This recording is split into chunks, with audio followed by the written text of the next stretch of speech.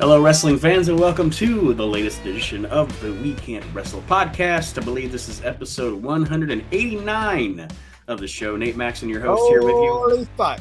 189? 189. And I'm along there, you hear him. My brother Aaron is here. What's up, bitches? And Mr. Mark Brew as well. How you doing, hoes? And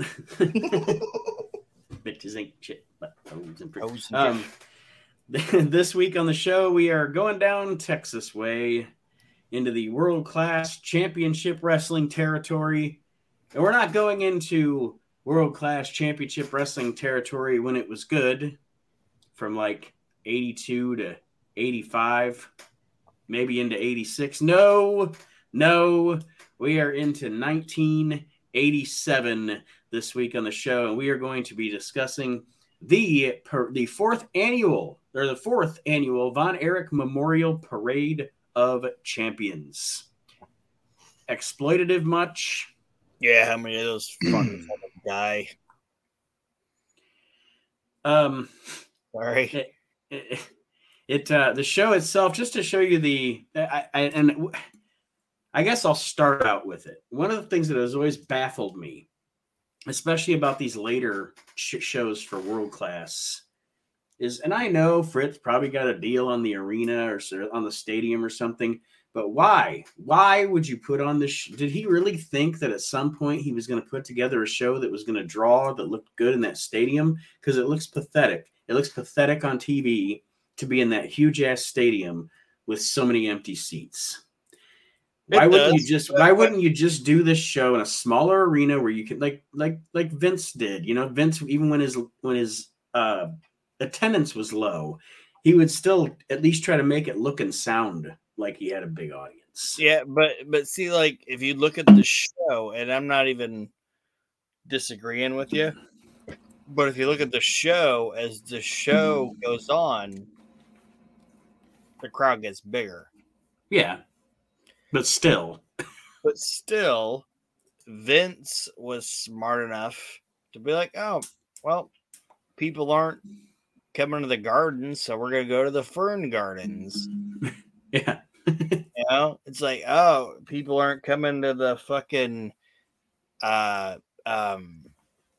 Philadelphia Spectrum anymore, so we're going to go to,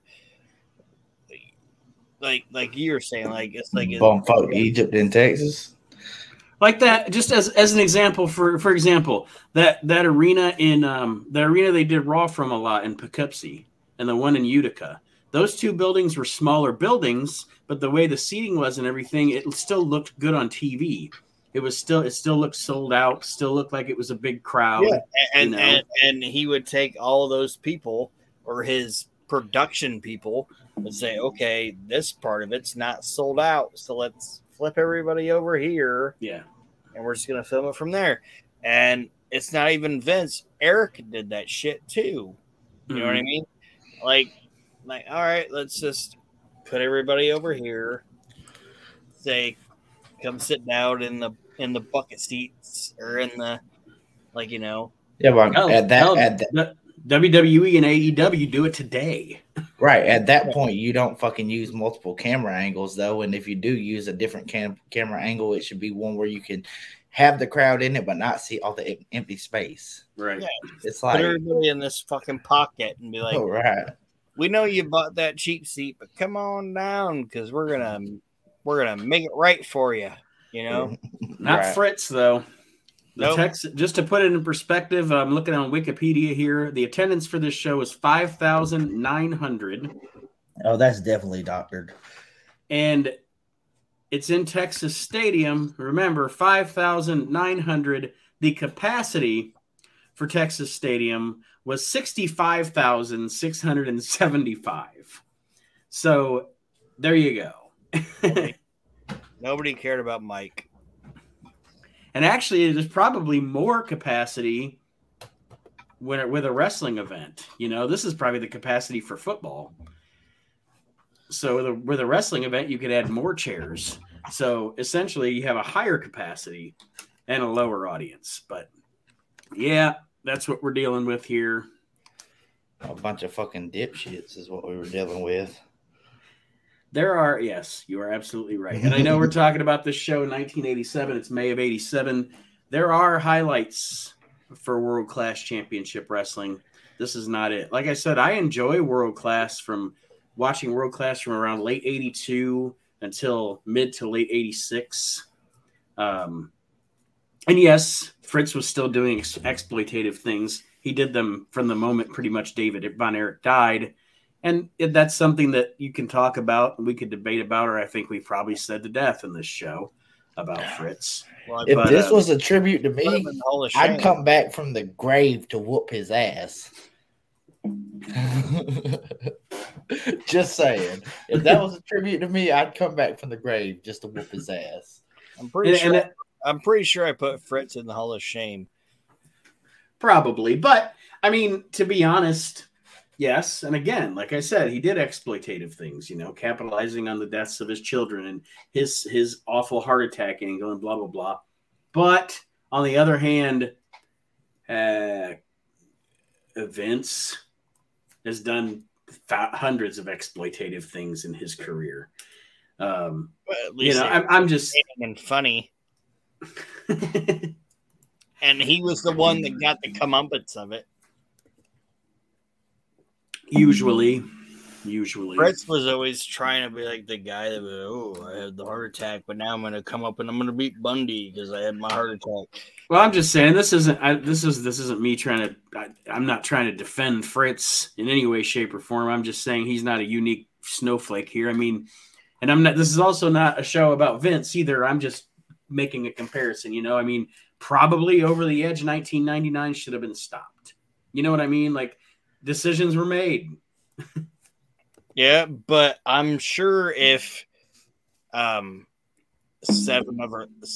other people would have fell out of this fucking scaffolds or whatever, he would have been like, we should probably stop it. This is true too.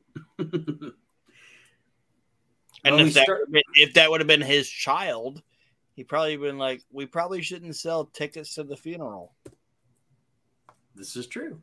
I'm not disagreeing with you. I was just on Eric. Well, speaking of Fritz, we're going to go to his promotion here, and here it is, the Parade of Champions, 1887. Aaron says it is the Parody of Champions. The Parody of Champions. Fuck Fritz Von Erich. Hashtag fuck him. I hate that guy. Hashtag I hope he burns. All right, we get it. Hashtag we get it. Mark Lawrence is in his pimp shades here to start out the show. That's my first thing that I put down. Mark Lawrence in pimp shades. I like Mark Lawrence. I do too. I always thought he was a competent ring announcer and a competent play-by-play guy. Yep. I actually like him better than Bill Mercer.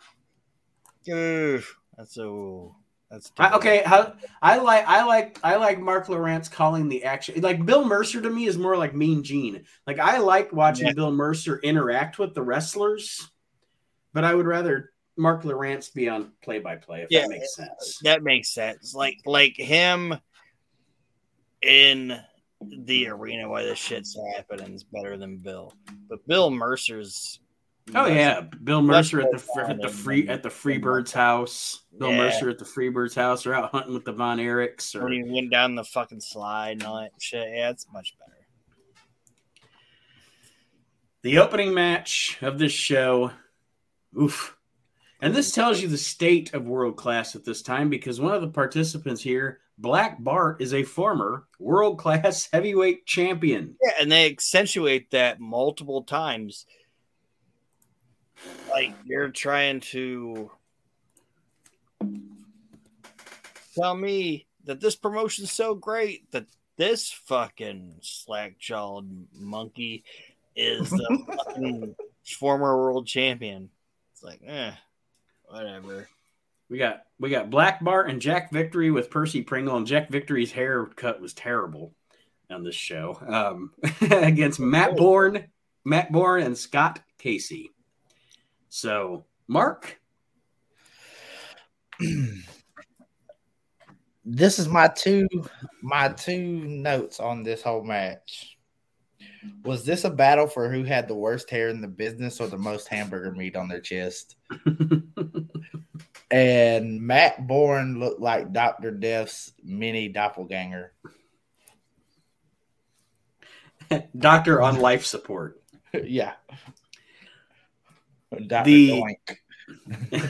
Dr. Doink.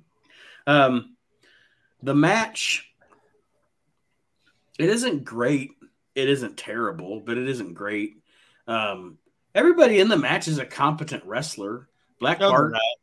Three of them are good. Yeah, that's what I was about to say. I would put one of them out of that competent. The reason I say Black Bart is a competent worker is because Black Bart was a competent enhancement talent in the WWF. He's not a world championship caliber wrestler, but there's a reason certain enhancement talent gets to be on the card a lot. And that's because people want to work with them. So I will give him marks in that he is a competent worker. But not at a high level, I guess is what I'm saying. He sucks balls. This is probably the most we've ever talked about Black Bart and the most we ever will talk about Black Bart. I was about to say, yeah, that shit won't happen twice. I am not a fan of Scott Casey. I like Scott Casey. Yeah, I've never been a fan of Scott Casey. I don't know what it is. I don't know. And again, it's not, for me, it's not this guy stinks or anything. It's just this guy doesn't even remotely get on my radar at all. We talked about him during the PWI 500.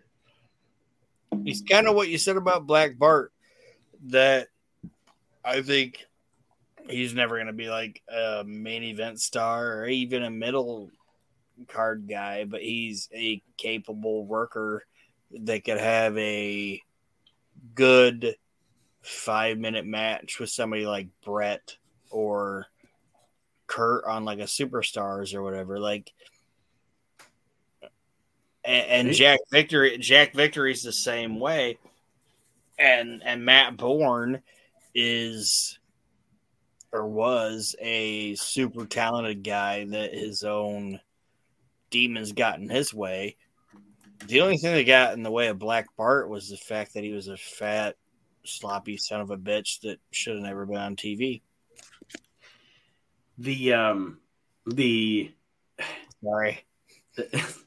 Scott Casey actually had a little small run in the WWF in like late 87. I think it was late 87 because I think he's at the Survivor Series, the first Survivor Series, I believe. Yeah. Yeah. And he had like he had matches where he was the non-enhancement talent on like prime time. Well, to wrap up this matchup, like I said, the match and homosexual Bobby Heenan is managing them. Yes, I did mention that. Percival Pringle III is here in all his greatness. It's so weird seeing him with that blonde hair. He was so good. So good. It's like, because when you see him, you just got that imprint of Paul Bearer, and it's like, the fuck is going on here? He is the only, other than one other guy, he is the only, I shouldn't say one other guy, one of the only two people on this entire show that is a national talent, if that makes sense. Like worldly talent is Percy Pringle. You say on the show? Yeah, on the show. He is the one guy, or one of the three guys on this entire show that I'm like, this dude is a talent that you could put on national TV. Okay. I would say I would have 4 to 5, but we can, that'll be an interesting part of this. We'll see. But anyway, to wrap up this match, we've talked about it long enough. Matt Bourne pins Black Bart with a power slam. I put with a power slam out of nowhere, like an RKO, and ends this debacle. In our next match, Killer Tim Brooks and Steve Dahl. My first note is I never noticed until watching this show that Steve Dahl looks like he's Stevie Richards' older brother. He's also Steve Dunn from Well Done. Yes. Did you know that? Yes. So this is Brooks and Dunn.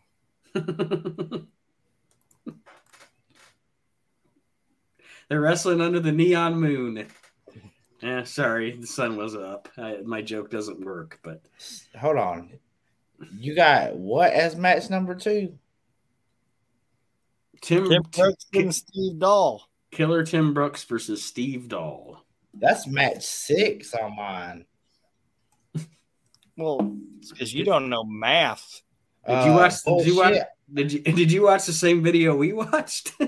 I watched it on the Peacock in the multiple episodes. Oh, so, I watched the YouTube version. Yeah. Here up north, we got the YouTube.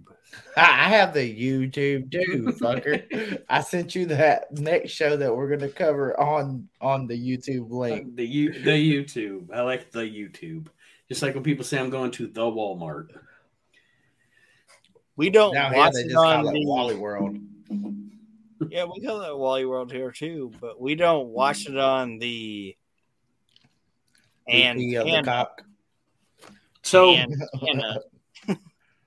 do me a favor, Mark. What's that? Look up real quick. Steve Dahl. We're gonna make him watch the entire show before we comment on it. No. Oh, I watched the match. It was just in a different order on Peacock. I'm saying look up Steve Dahl, an image of Steve Dahl, and tell me if you think I'm right about the fact that he looks like Stevie Richards' older brother. You said Stevie Richards' older brother? Yeah, he looks like he's Stevie Richards' older brother.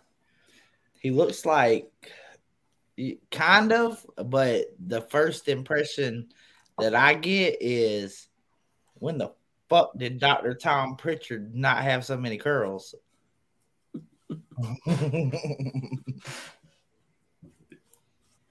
This match is not good. And I actually like Steve Dahl. I like the Well Done tag team. Yeah. Yeah, Well Done is a good tag team. But this match isn't good in WCW though. This match isn't good, but what I will say is that apparently Steve Dahl's mom was in the audience because throughout the entire match there's a woman going, "Come on, Steve!" There's 2 notes that I had on this. It was at first I had to do a double take on Steve Dahl because at first it looked like Tito Santana was in the ring with some rocker pants on. And the other thing was the only killer thing about Tim Brooks is that killer balding that he has going on. It's another guy that, as much as I've watched like Texas wrestling and stuff, just can't get into it. You know what? Apparently for his time down there, like he was an over heel and everything, but I just can't. I don't see it. He would have been perfect for the Skinner gimmick. Touche. Perfect. Like Tim, there's people that like him, and Nate, don't get me wrong, wasn't or isn't friend of the We Can't Wrestle Podcast network. Was Barry Rose a fan of him? No. Not that I know of. I'm thinking of. Okay, it doesn't matter then. Tim Brooks sucks. So good, we can say that. Tim Brooks was trash. I didn't like him. Only thing killer about him was the killer bald spot he had going on. Both of Tim Brooks is like a pedophile. I'll just say it. The next match, well, Steve Dahl wins this match. I know, and the commentator says something that's super funny.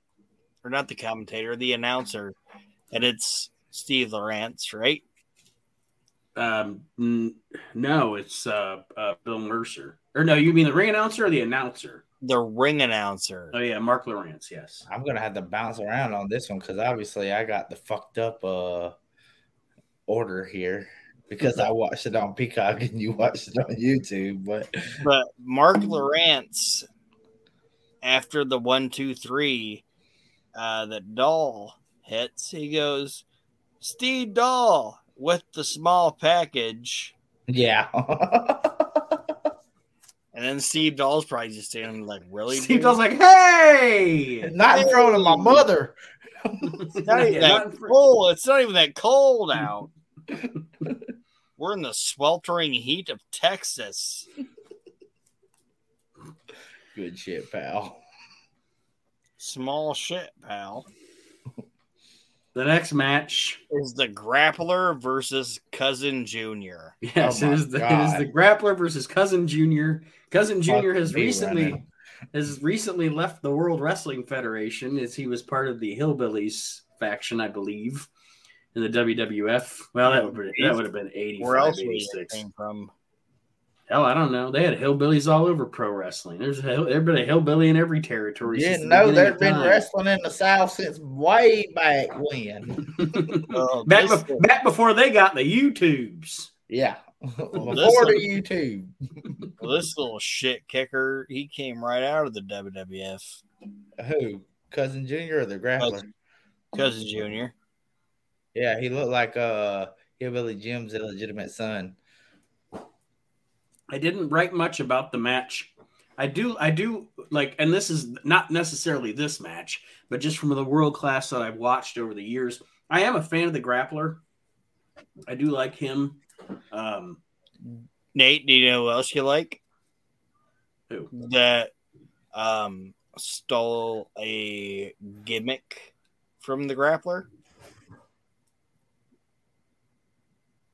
Stole it from the Grappler? Yeah. Who? Raven.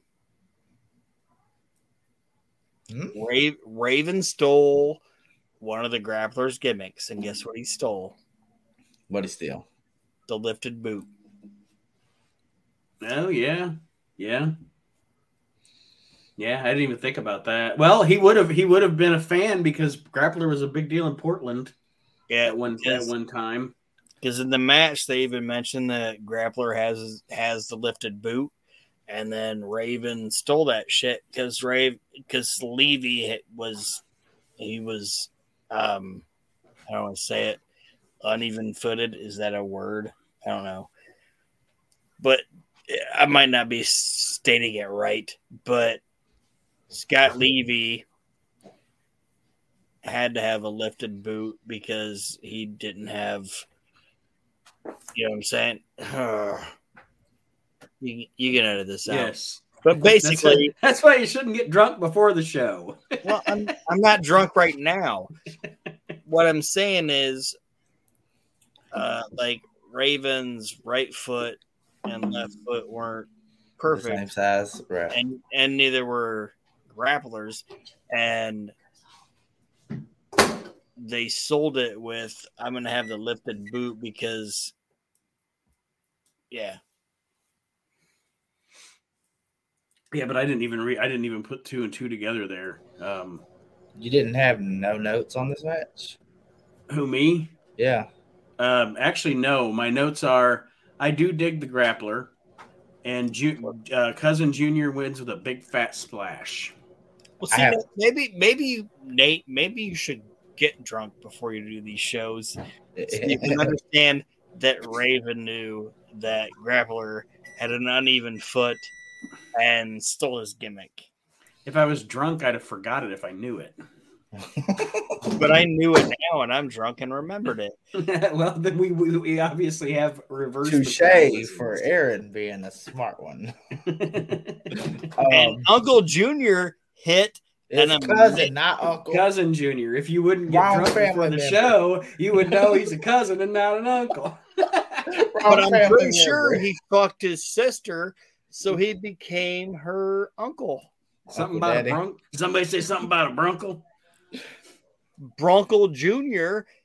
hit an amazing flying head scissors in this match. Yeah, he did. For a big guy, that was pretty impressive.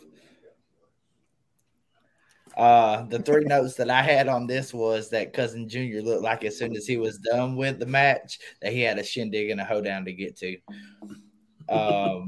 Also, he also looks like he smells like French fries. For sure. And if he would have kicked me with those Guatemalan ground grabber feet, this would have been a shoot. This fucking show is stupid. And the referee seemed like he was in better shape than both the combatants. But yeah, Cousin Junior wins this debacle. And like I said, I like the grappler. Actually, grappler to something you were saying about Percy earlier, Aaron. Maybe not in the 90s, but in the 70s and 80s, I can see the grappler. I would say he could be a major TV wrestler. So I'd put him in that category. This might be the dumbest show we've ever done. As long as you're aware. I'm aware. The next match is Red River Jack, which is Bruiser Brody under a mask. Oh, my God. And Spike Huber. Of course, Red River Jack is essentially the world class's version of the Midnight Rider storyline. Mm-hmm. Yeah. Red River Jack and Spike Huber versus Abdullah the Butcher and Eli the Eliminator. I'm going to say... Sorry, go ahead. I was just going to say they have Gary Hart and Mr. Holiday in their corner. I'm going to say this. I'm a Bruiser Brody fan. Okay? Indeed. But I think Red River Jack looks like a fucking moron. Yeah, and the fact that, like, before the match really got even good and started, he was already bleeding through the mask kind of threw me. Yeah, he looks like a tampon. Yeah.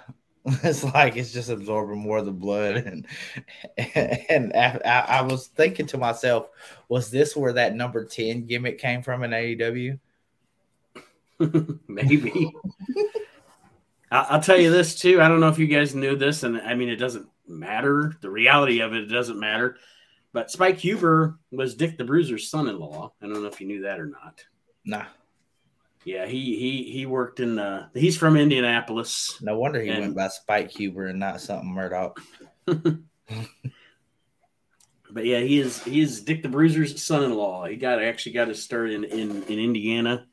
Where was he at in 88? Dick the Bruiser? No, his son-in-law. Where was he in 88? I don't know. Well, in 87, he was in this fucking stadium. He wasn't protecting his fucking goddamn father-in-law. I can tell you that much. No. What notes do you got on the match? Well, my main note on this match is this is essentially an Abdullah the Butcher versus Bruiser Brody match. Yeah. With these other two goofs just there to make it a tag team match, because essentially that was what this was. This is Bruiser Brody versus Abdullah the Butcher. The other guys they get in once in a while and they're involved in the finish and stuff. But like I said, this is Bruiser versus Abby, and Eli and Spike Huber are just there to be there. This Eli, the Eliminator guy, I don't know his story. I don't know. I only had two notes on this match. It said, I don't know which set of tits were bigger on Abdullah, the front or the back. Oh, he's got super front butt.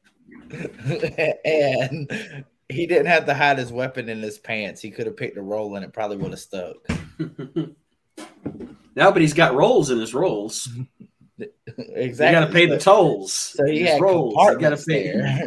He didn't have to shove that damn fork and all inside his britches. He could have just picked the roll, stuck that guy, and he'd have been good.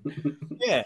And Abdullah Butcher is the human old country buffet. or in more modern terms, Golden Corral. He looks like the chocolate fountain.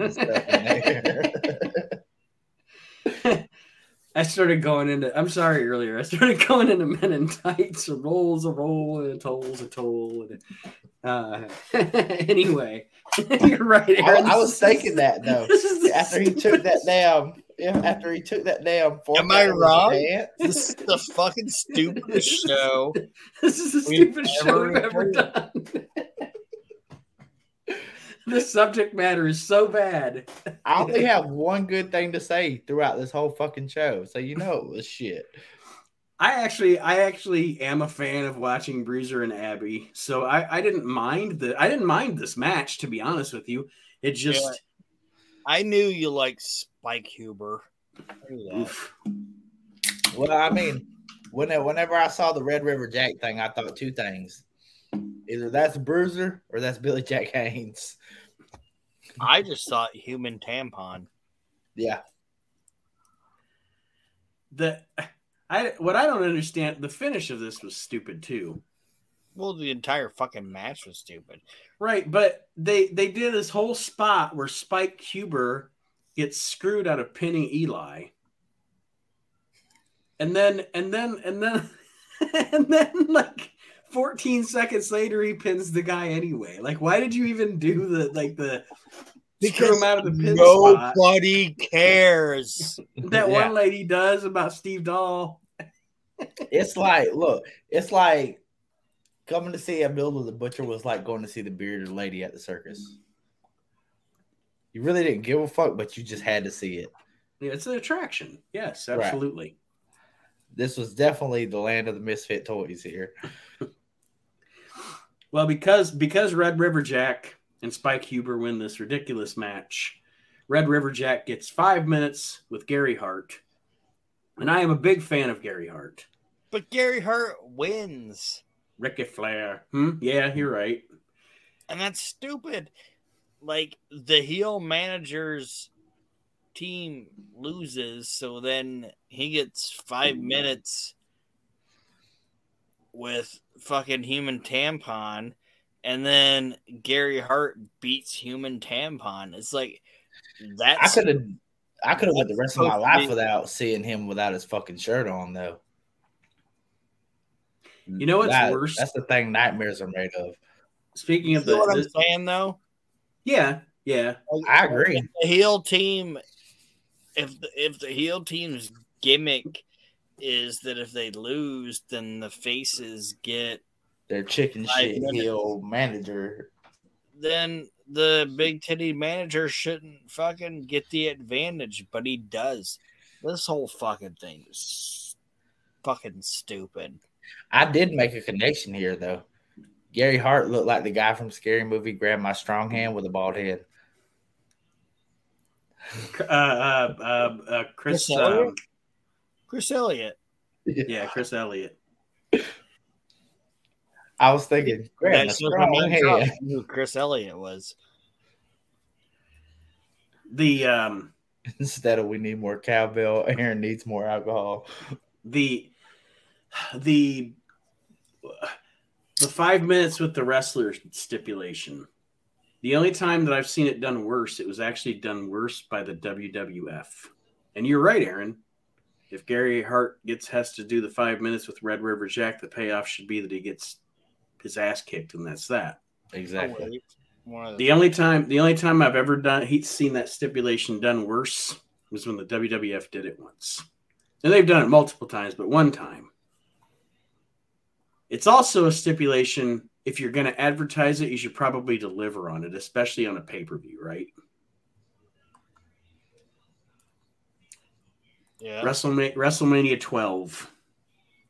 They had that stipulation with Cornette where if his team lost, he was going to have to be in there for 5 minutes with Yokozuna, and his team won.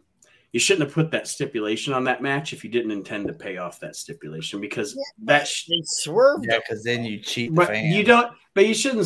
WrestleMania is not the place to do that. I like it. Not because people are going to get in just to see Cornette get his ass whooped. I like it against Swerve, though. Yeah, good Swerve's good every now and then. Because then you thought, they didn't lose. That's believable. I still say that. I was just not a fan. I thought they should have delivered. And we're talking about a completely different show 9 years later. So I'll get off. Just tells you how bad this fucking show sucked because you ramble on to another show in hopes that it's something worth talking about. well, can I give you my notes on the next match? What's the next match? El Madril versus Mil Mascaras. Mil Mascaras has a crossbody. 1, 2, 3. Well, I have another note. I actually got popped by El Madril in this match. Like I actually popped for it because Mil Mascaras puts him in a abdominal stretch, and he goes, "Hi, yay, yay, yay!" Yeah. I was like, "That's fucking great, man! That was awesome." He was like, "Hi, yay, yay, yay!" I didn't even watch it because it was a Mil Mascaras match. Well, I mean, this is the only match that I had anything good to say about. Legit, my comment on this was this is the first match I was actually somewhat into, and it actually had some athletic spots in it. Well, that's what I was gonna say. I get why people like as far as like his personality or whatever goes, but I've never seen where hate for Mil comes from. He's a perfectly competent wrestler, and he was obviously over. They did a great job telling somewhat of a story in the ring, and that's the only match that I could say throughout this whole fucking shit show that this actually happened for me. Yeah, and I mean, I don't know, and I liked the match too, but I noticed that a lot of, and I don't know if maybe it's the age group, maybe it's just because a lot of people in our age group haven't seen. No, he fucking sucks. No, he doesn't. Nah. No, he doesn't. That was a completely redundant statement.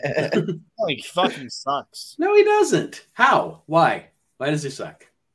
Did you because he watched the match? Because he watched a lot of his matches, and he fucking sucks. No, he doesn't. I will say like everything I read about him as far as a personality goes, he's not a swell fella. Right. But I've never gotten the hate on him as a wrestler. He's not somebody I would want to kick back shots of tequila with. But the match did not suck. This was the only athletic match on this whole fucking card that I actually somewhat enjoyed. Like it wasn't like my top 10 greatest matches of all time. But give me this whole shit show and put that match in there, and this is the one thing I enjoyed. Okay. I'm not gonna argue with people. I'm not gonna argue with people they like, but I'm just gonna say, it's not a. Hey, listen. No, everybody's entitled to their opinion. And there's a difference. There's a difference between an argument and a debate. So it's fine. We can debate. That's fine. But if you watch this match and didn't say this was the most athletic thing you've seen all night, you obviously didn't watch the show closely. This guy fucking sucks, and I hate him. But like Aaron said, Mascaras wins this match with a high cross body. And I guess Mark and I are in agreement. This was a good match. Yeah, I mean, it wasn't terrible. It was the most passable thing I've seen on this whole card. The next match is for the world class world heavyweight championship, because by this point, WCCW had left the NWA. They were no longer associated with the NWA, so they were the World Class Wrestling Association. Did I say this? Yeah. Sorry, I didn't mean to cut you off. No, that's fine. But this guy they're going to talk about, not Nord, but this guy is the guy that I would tell you is the best wrestler on the entire show. It's Kevin. Yeah, I know. I was looking up and down the thing to see, is there somebody in here that I would think is a better because I also think he's my favorite Von Erich brother, but and maybe not necessarily my favorite wrestler on the entire show, but I think this match is the best wrestling match on the entire show. And this is how I fucked up, because I watched it on Peacock, and I probably got like 3 more matches than y'all do. So I watched some extra shit. No, you don't. There's more stuff after this. Oh, gotcha. This match wasn't the last match on the card. So it was on in the sequential order that they did it on them shows. So let me rephrase what I was saying. He's not my favorite wrestler on the entire show, but just basic, solid wrestling match. This is my favorite wrestling match on the show. And that's because the Fantastics had to be in a scaffold match, and scaffold matches suck. But That we'll get to that match. But we're going to get there. We'll get there. I fucking hate scaffold matches. But anyway. I have notes on that. But just basic wrestling match. This is my favorite one on the show. Well, I mean, it's Kevin Von Erich versus Nord the Barbarian. It's a basic wrestling match, and it told a good story, and I enjoyed it.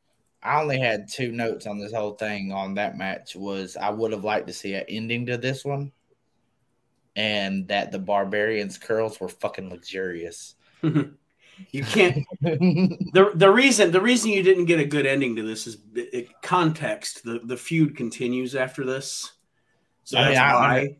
I understand that, but damn, this is a tribute to your brother. At least have a knockdown, drag out, double disqualification or something like that. Not no fucking pansy ass double count out.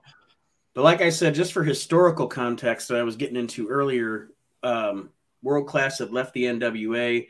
So they were I think it was right around the time right before Rick Rude became their champion. And they switched over to being they pretty much just made themselves their own NWA and called it the World Class Wrestling Association. So they call their title a World Championship. And one of the things that I was like, I call bullshit was when Bill Mercer said that this was supposed to be Antonio Inoki challenging for the title here tonight. There was no goddamn way Antonio Inoki was coming to wrestle for World Class in 1987. No way. Well, he probably did, but then he saw the opening match was Black Bart and Jack Victory versus Matt Borden and Scott Casey, and he was like, yeah. Black Bart? I know Mark mentioned that he didn't like he wasn't satisfied by the finish, but the finish, if you were gonna do a double count out, it was a cool finish. Like Kevin gets the claw on Nord, or Nord has Kevin up on his shoulder, and to counter that, Kevin gets the claw hold on John Nord, and then they go over the top rope, and then it's a double count out. They brawl on the outside, and I don't know. I thought my note here was funny, apparently, because I wrote LOL in capital letters. They brawl out by the wall at the stadium, and they brawl past the biggest dryer vent ever. That thing looked like a gigantic dryer vent. I don't know. It was probably some kind of like irrigation thing or something that was sitting on the field. But I was like, that's the biggest goddamn dryer vent I've ever seen. Probably was. You should see the size of the pants. All right. But yeah, I agree with Aaron on Kevin. This was probably the best. This is probably overall the best wrestling match on the show. And honestly, Kevin was the best Von Erich. He was. As far as like looks go, and because okay, I'll put a star next to it. I'll put a star next to it. We'll put a star next to this, an asterisk. Kevin is the best Von Erich since David died at 24, and we don't know what David would have become. Because David was pretty fucking good too. And I'm not saying Kerry wasn't. But out of all of the brothers, Kevin is my favorite. Yeah, and that's vice versa on me for that because. And I'm sorry, guys. I misspoke. Okay. We're talking about World Class, and I said Kerry and not Curry. Well, that's Kerry for me, I never knew he didn't have but one fucking leg until I read that later on. Right. So, like, they did a damn good job of hiding that. I'm just saying, fucking Kevin, that dude, man. Oh, I agree. He was great. Fucking great. Now, had they not had the problems they had in their family, they'd probably be known as the best wrestling dynasty. But possibly, and I would think, I would honestly say Kevin would, if all of them still had all their heads, I think Kevin would still be the best one. I mean, I'm not arguing that. It's just personally, my personal preference. I prefer Kerry over Kevin, but Kevin did do great shit.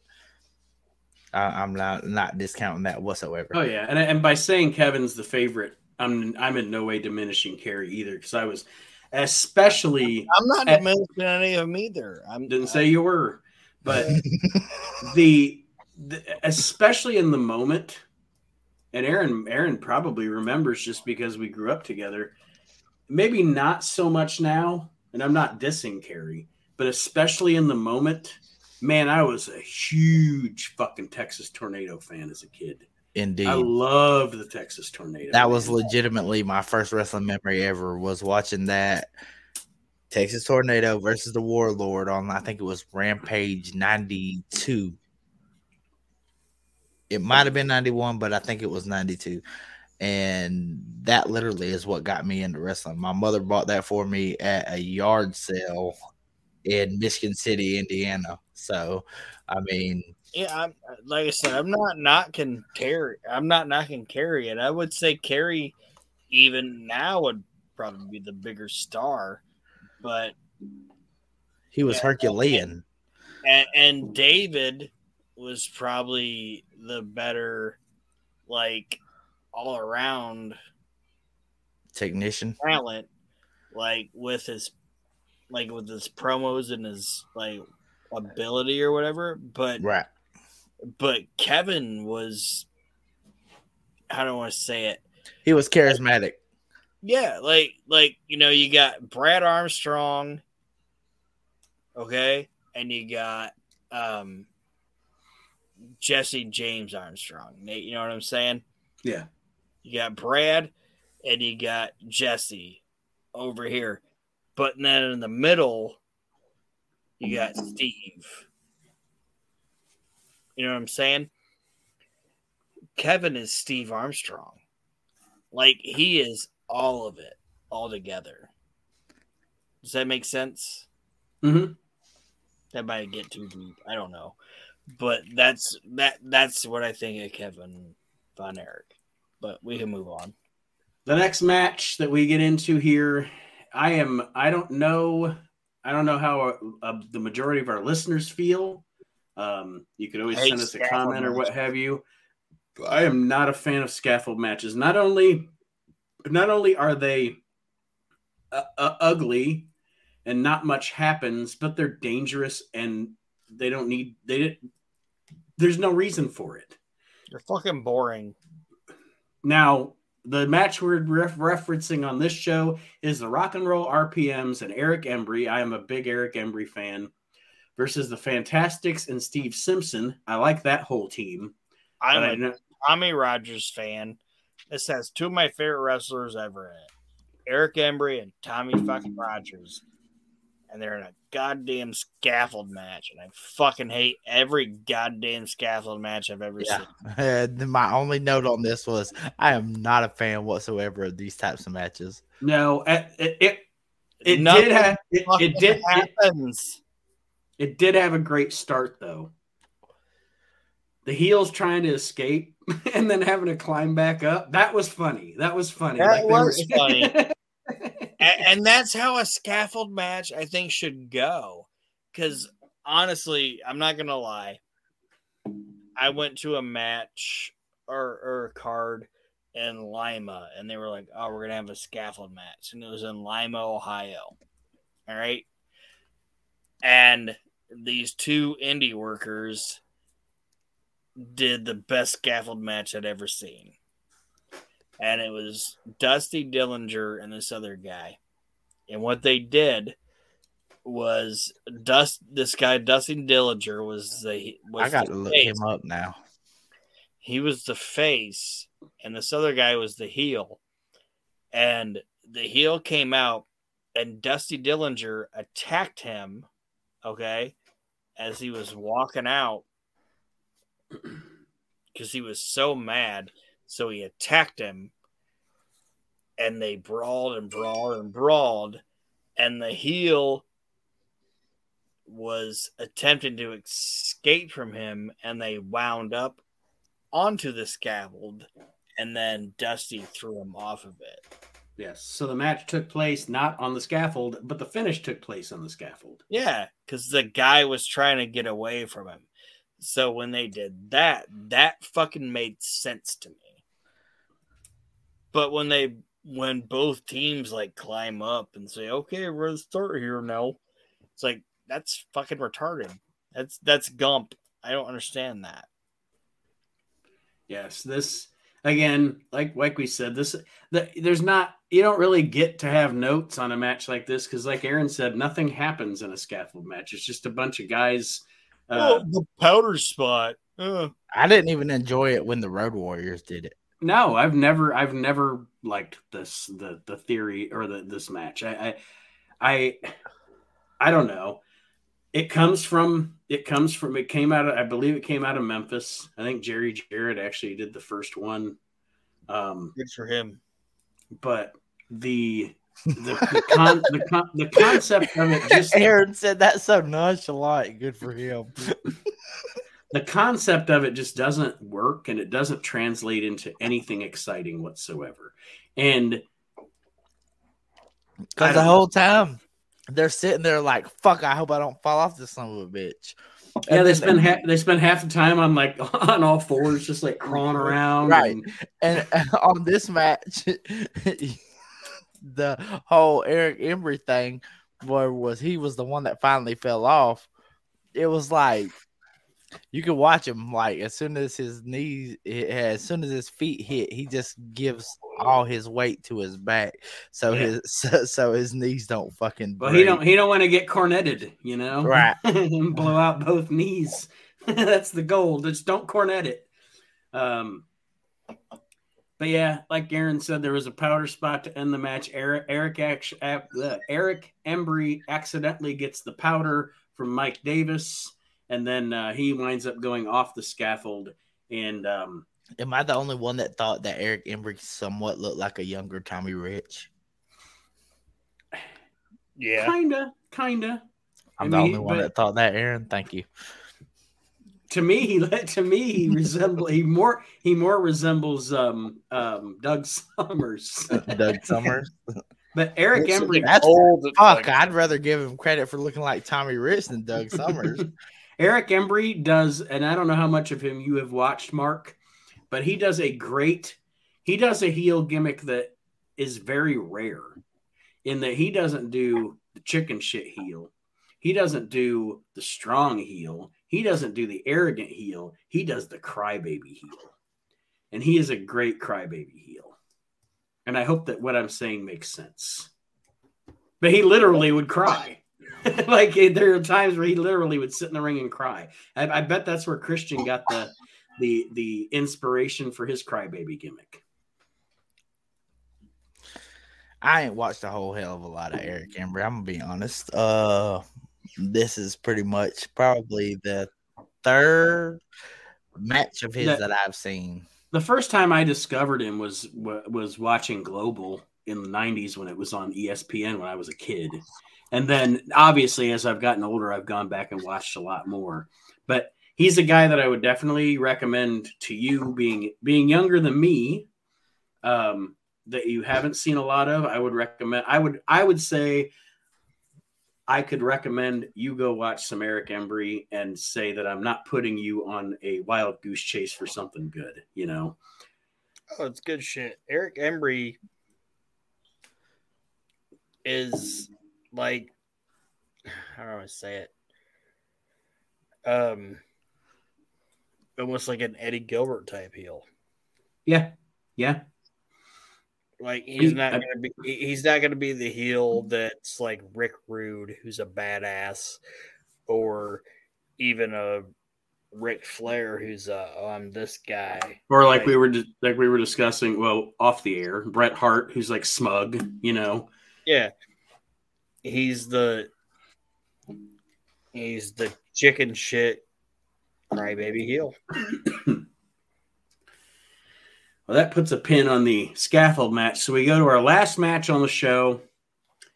It is Bruiser Brody, and I don't know why, but I'm not necessarily a fan of the guy as a wrestler, but I like his look. I like his look. He looks like a badass, and I don't know why, but I always thought it was so fun and so cool that they called him Mr. Jeep Swenson. Yeah, he looked like something that should have been in fucking Predator with Jesse Ventura. Now, my question to you, Mark, again, folks, this is Montalo Bane. This guy played the original Bane. The match is Bruiser Brody and Jeep Swenson. My question for Mark, because I know Aaron already knows, but Mark, do you know where you may have seen Jeep Swenson not in world class, maybe when you were younger?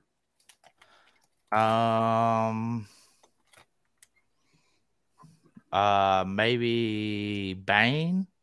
Well, yeah, Bane, but I mean in wrestling. Not so much in wrestling. Hold on. Do you remember Corporal Kirshner in them?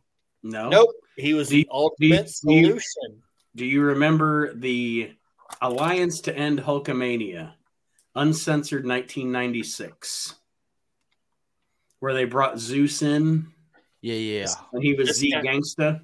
This guy killed all. And then he had that chody ass fucking face paint on. Yes. Well, remember the other guy, the really big white guy? Right. That was him. Jeep Swenson. Yes. Yeah, this guy killed all the Jews. Yeah. Originally, he was supposed to be, originally they referred to him as the Final Solution. And then somebody realized that is what Hitler called the concentration camps. So they changed it, I think, by the pay-per-view to the Ultimate Solution or something like that. But that was Jeep Swenson.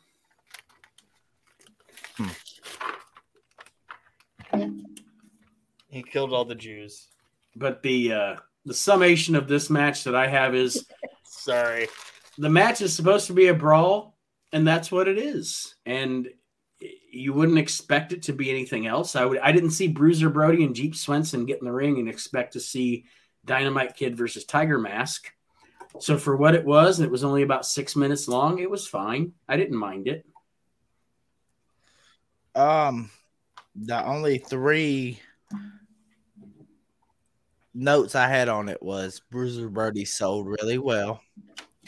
Looked like Jeep about tripped over his own feet going for the chair, and the reaction to Brody winning was pretty great. Yeah.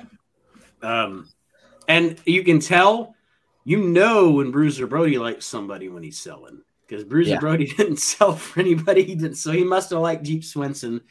And for those of you who have never seen it, you should go watch Bruiser Brody versus Lex Luger, and you'll know what I'm talking about.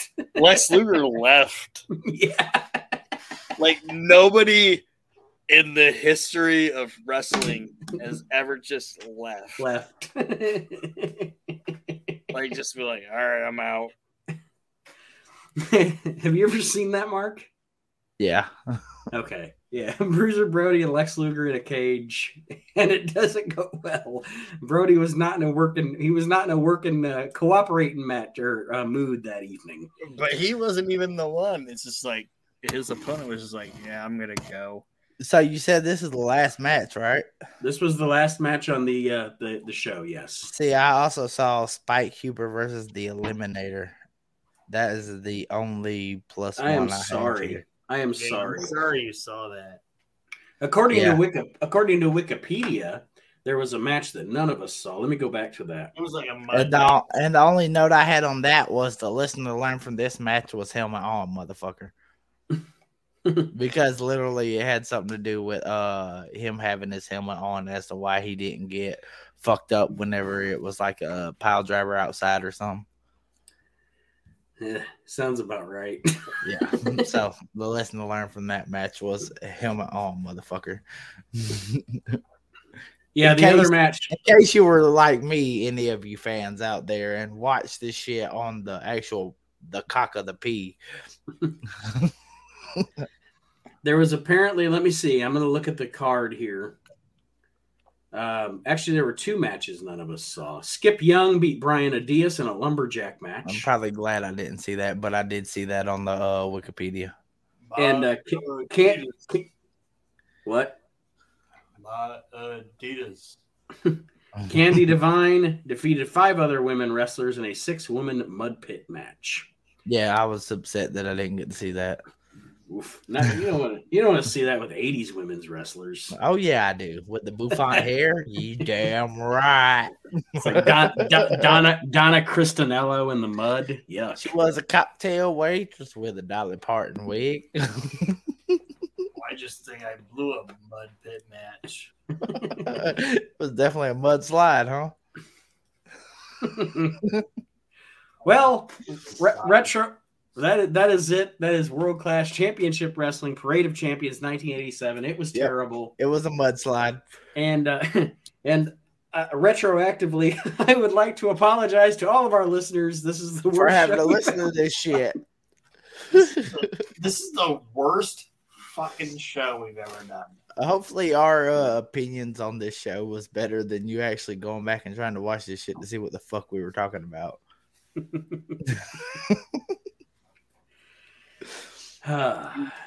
Hey, they can't all be winners. They can't all be box office. Hey, any fucking show going forward is a winner compared to this one.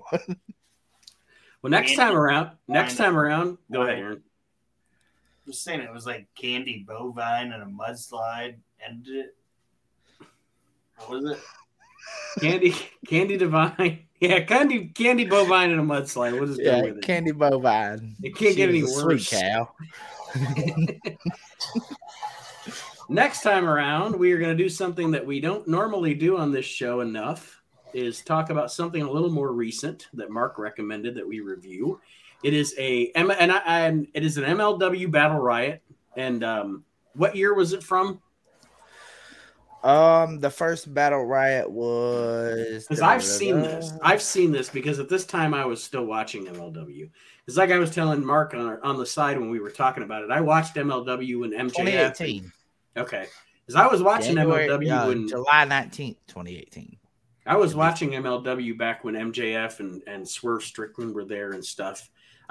And it wasn't necessarily even at any point that I started disliking it. It just fell off my radar. Like, there's so much to watch all the time. Well, I mean, when AEW rated it, it kind of went a little more down the drain. Yeah, but it was AEW rating it mixed with COVID, and it just kind of, I don't know. At the same time, though, they do have pretty good homegrown talent.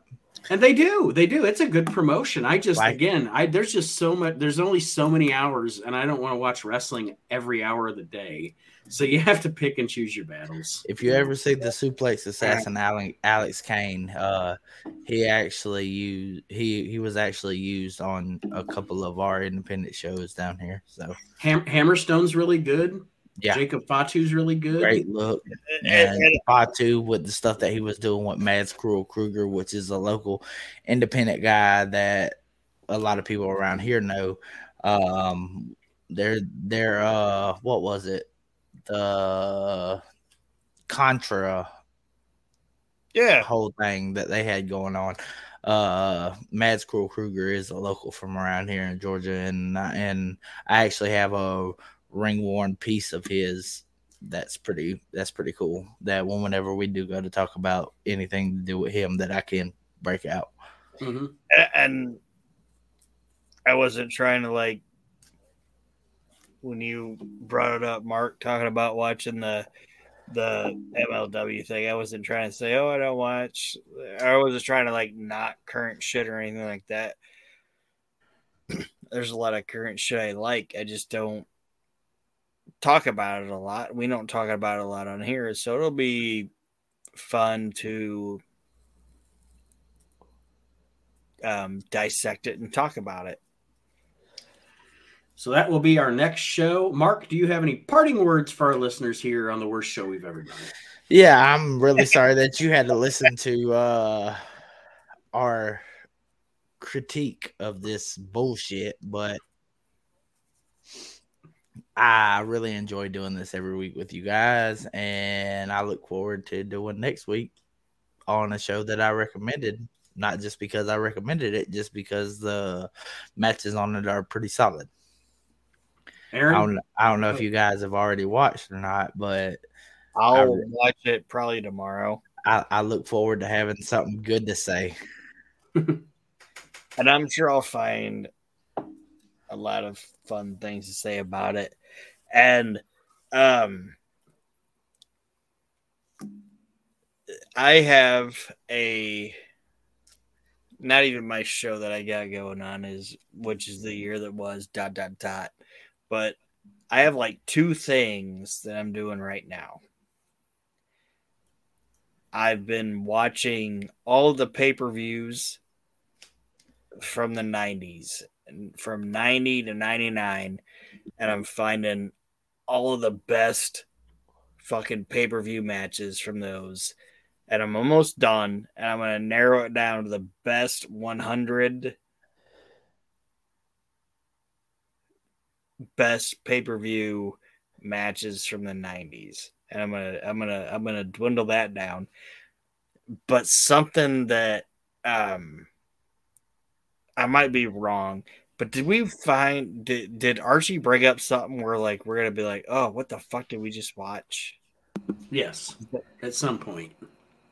Yeah, at some point there's a thing on Peacock that we all have to watch. And it is the Teddy Hart documentary. Have you guys watched this? No. On Peacock? Holy fucking shit. Yeah, I have. You talking about the Teddy Hart where he has all the cats and all that? Yeah. Nate, if you have not watched that, you have to fucking watch it. You're like, what the fuck is wrong with this human being? Well, I will check it out. Yeah, it's pretty compelling. I'll be honest. I was thoroughly intrigued. He's like Tarted Heart. Yeah, he is definitely of all the hearts. Like, what the fuck is wrong with this guy? But anyway, I'm sorry I did that. If anybody watching, I apologize. Nobody's watching. This is starving pygmies in New Guinea and all that shit, like Lady Cable said. This is a podcast. Nate can edit out talking about fucking Tarted Heart. But I want to thank everybody that listened to this show. Listen to the year that was ... Listen to What the Art is Cooking. Listen to Reliving the Extreme. Listen to the Indie Spotlight. Listen to all this shit because we're all busting our asses and trying to give you guys good shows to listen to, because most wrestling podcasts suck because they just suck off some fucking dude they already know. And we're not sucking each other off. We're just having fun. And that's what it's all about. If we have fun doing this, I hope you guys have fun listening to this. Absolutely. And you now get the opportunity sometimes to watch our ugly mugs as well, because I'm going to end the show by plugging our WrestleNet Radio Podcast YouTube page. All you got to do is check out or search for WrestleNet. That's one word, Radio Podcast Network on YouTube. And we have a show on there that is exclusively to YouTube. The first episode of it is up there now, and I think it turned out really well. We are going the magazine one, going cover to cover on old school wrestling magazines. So if you're an old school fan and like us, you like the magazines back when you were a kid, back in the day, looking through the magazines, that is what we are doing. The first episode, we covered Sports Review Wrestling from February of 1986. And we had some fun doing it, and it was great. And it was a fun journey down memory lane. So please check that out again, WrestleNet Radio Podcast Network on YouTube for some video content exclusively on the YouTube page. And while you're there, subscribe. That's all you got to do. That being said, I'm going to sign off this week here on the We Can't Wrestle Podcast, and we will see you next week as we will be covering Battle Riot 2018 from Major League Wrestling. Have a great week, everybody.